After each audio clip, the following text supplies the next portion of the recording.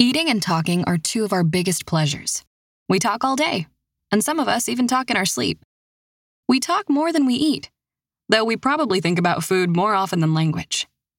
When we talk, whether using spoken words or protactile, a language of touch used by the deafblind community, or by signing, thumbing a message, or in some other way, we seldom think about the history of words or the ways that English has changed over the centuries, or why English has such a wealth of synonyms. But word lovers enjoy learning facts about language, just as foodies like to learn about eatables, comestibles, grub, chow, and vittles, to indulge in some of the many synonyms for food. One amusing way to learn about food is through the words we use for our daily meals. What a joy when the two loves overlap. It's a 2-for-1 deal, because learning the history of the food words, their etymologies, means learning at least some aspects of the food's histories, like where they originated. From that early morning cup of joe and croissant, to a lunchtime taco, a dinner barbecue, and a late-night toddy and a piece of pie, the details about a food's or a word's history often come with surprises. Joe most likely comes from the U.S. military slang for a soldier. The word croissant has a long history with many meanings, including the waxing or waning moon, and, going back to the Latin word crescere, to grow. Taco comes from Mexican Spanish and means plug or wad. It referred to part of an explosive used in silver mining. Barbecue comes from the Caribbean Arawakan word barbacoa, meaning wooden frame for sleeping on and for drying food. Toddy comes from the Hindi taddi, palm wine, and pie probably comes from a French word meaning magpie, a bird that loves to collect objects. How did the junk heap of a magpie become the name of a delicious dessert? Getting the scoop on pie, or tracking down the history of any word can lead to eye-openers, if not always answers. Etymology can be both entertaining and enlightening, because a word's history is loaded with information, often about culture. Take sycophant, for example.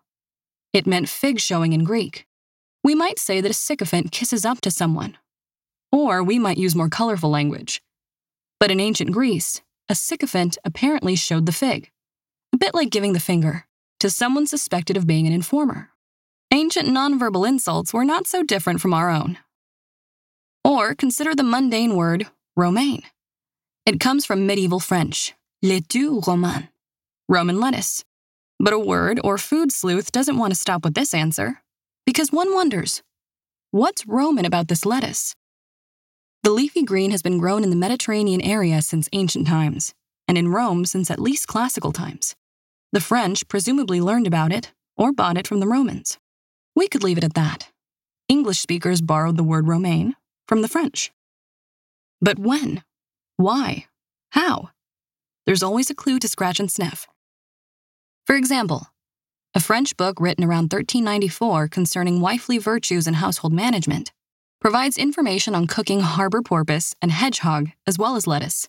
Modern editors of the book suggest that laitue d'Avignon, lettuce of Avignon, could be what we know today as romaine, and that it was brought to France by popes from Rome. What were the popes doing in Avignon? From the year 1309 to 1376, 7 popes lived there rather than in Rome because of political hostilities. The nearly 70 years of this Avignon papacy were followed by some 40 years of the Western Schism, a period during which there was a pope in Rome and an anti-pope in Avignon.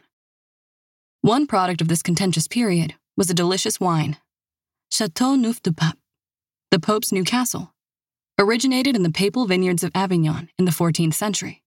The Pope's castle would have had kitchen gardens, and it's reasonable to suppose that the lettuce grown there was the same lettuce that was grown in Rome. Perhaps the Avignon papacy helped spread greens as well as good wine. Why not conclude that the French term laitue romaine comes from this period of popes leaving Rome and taking up residence in Avignon, and that the term then evolved over time to the shortened romaine that we use today? We can't, because the clues don't rise to the level of evidence. And there are no dots connecting the Avignon popes to the term romaine lettuce that shows up for the first time in English in 1577, or with the later shortened form. Searching for romaine is a reminder that false or not yet proven etymologies can take on lives of their own, often because they're appealing and make a good story. Nevertheless, when we dive into the history of romaine, we discover that even if clues don't yield an answer about the word's origin, the hunt can be satisfying.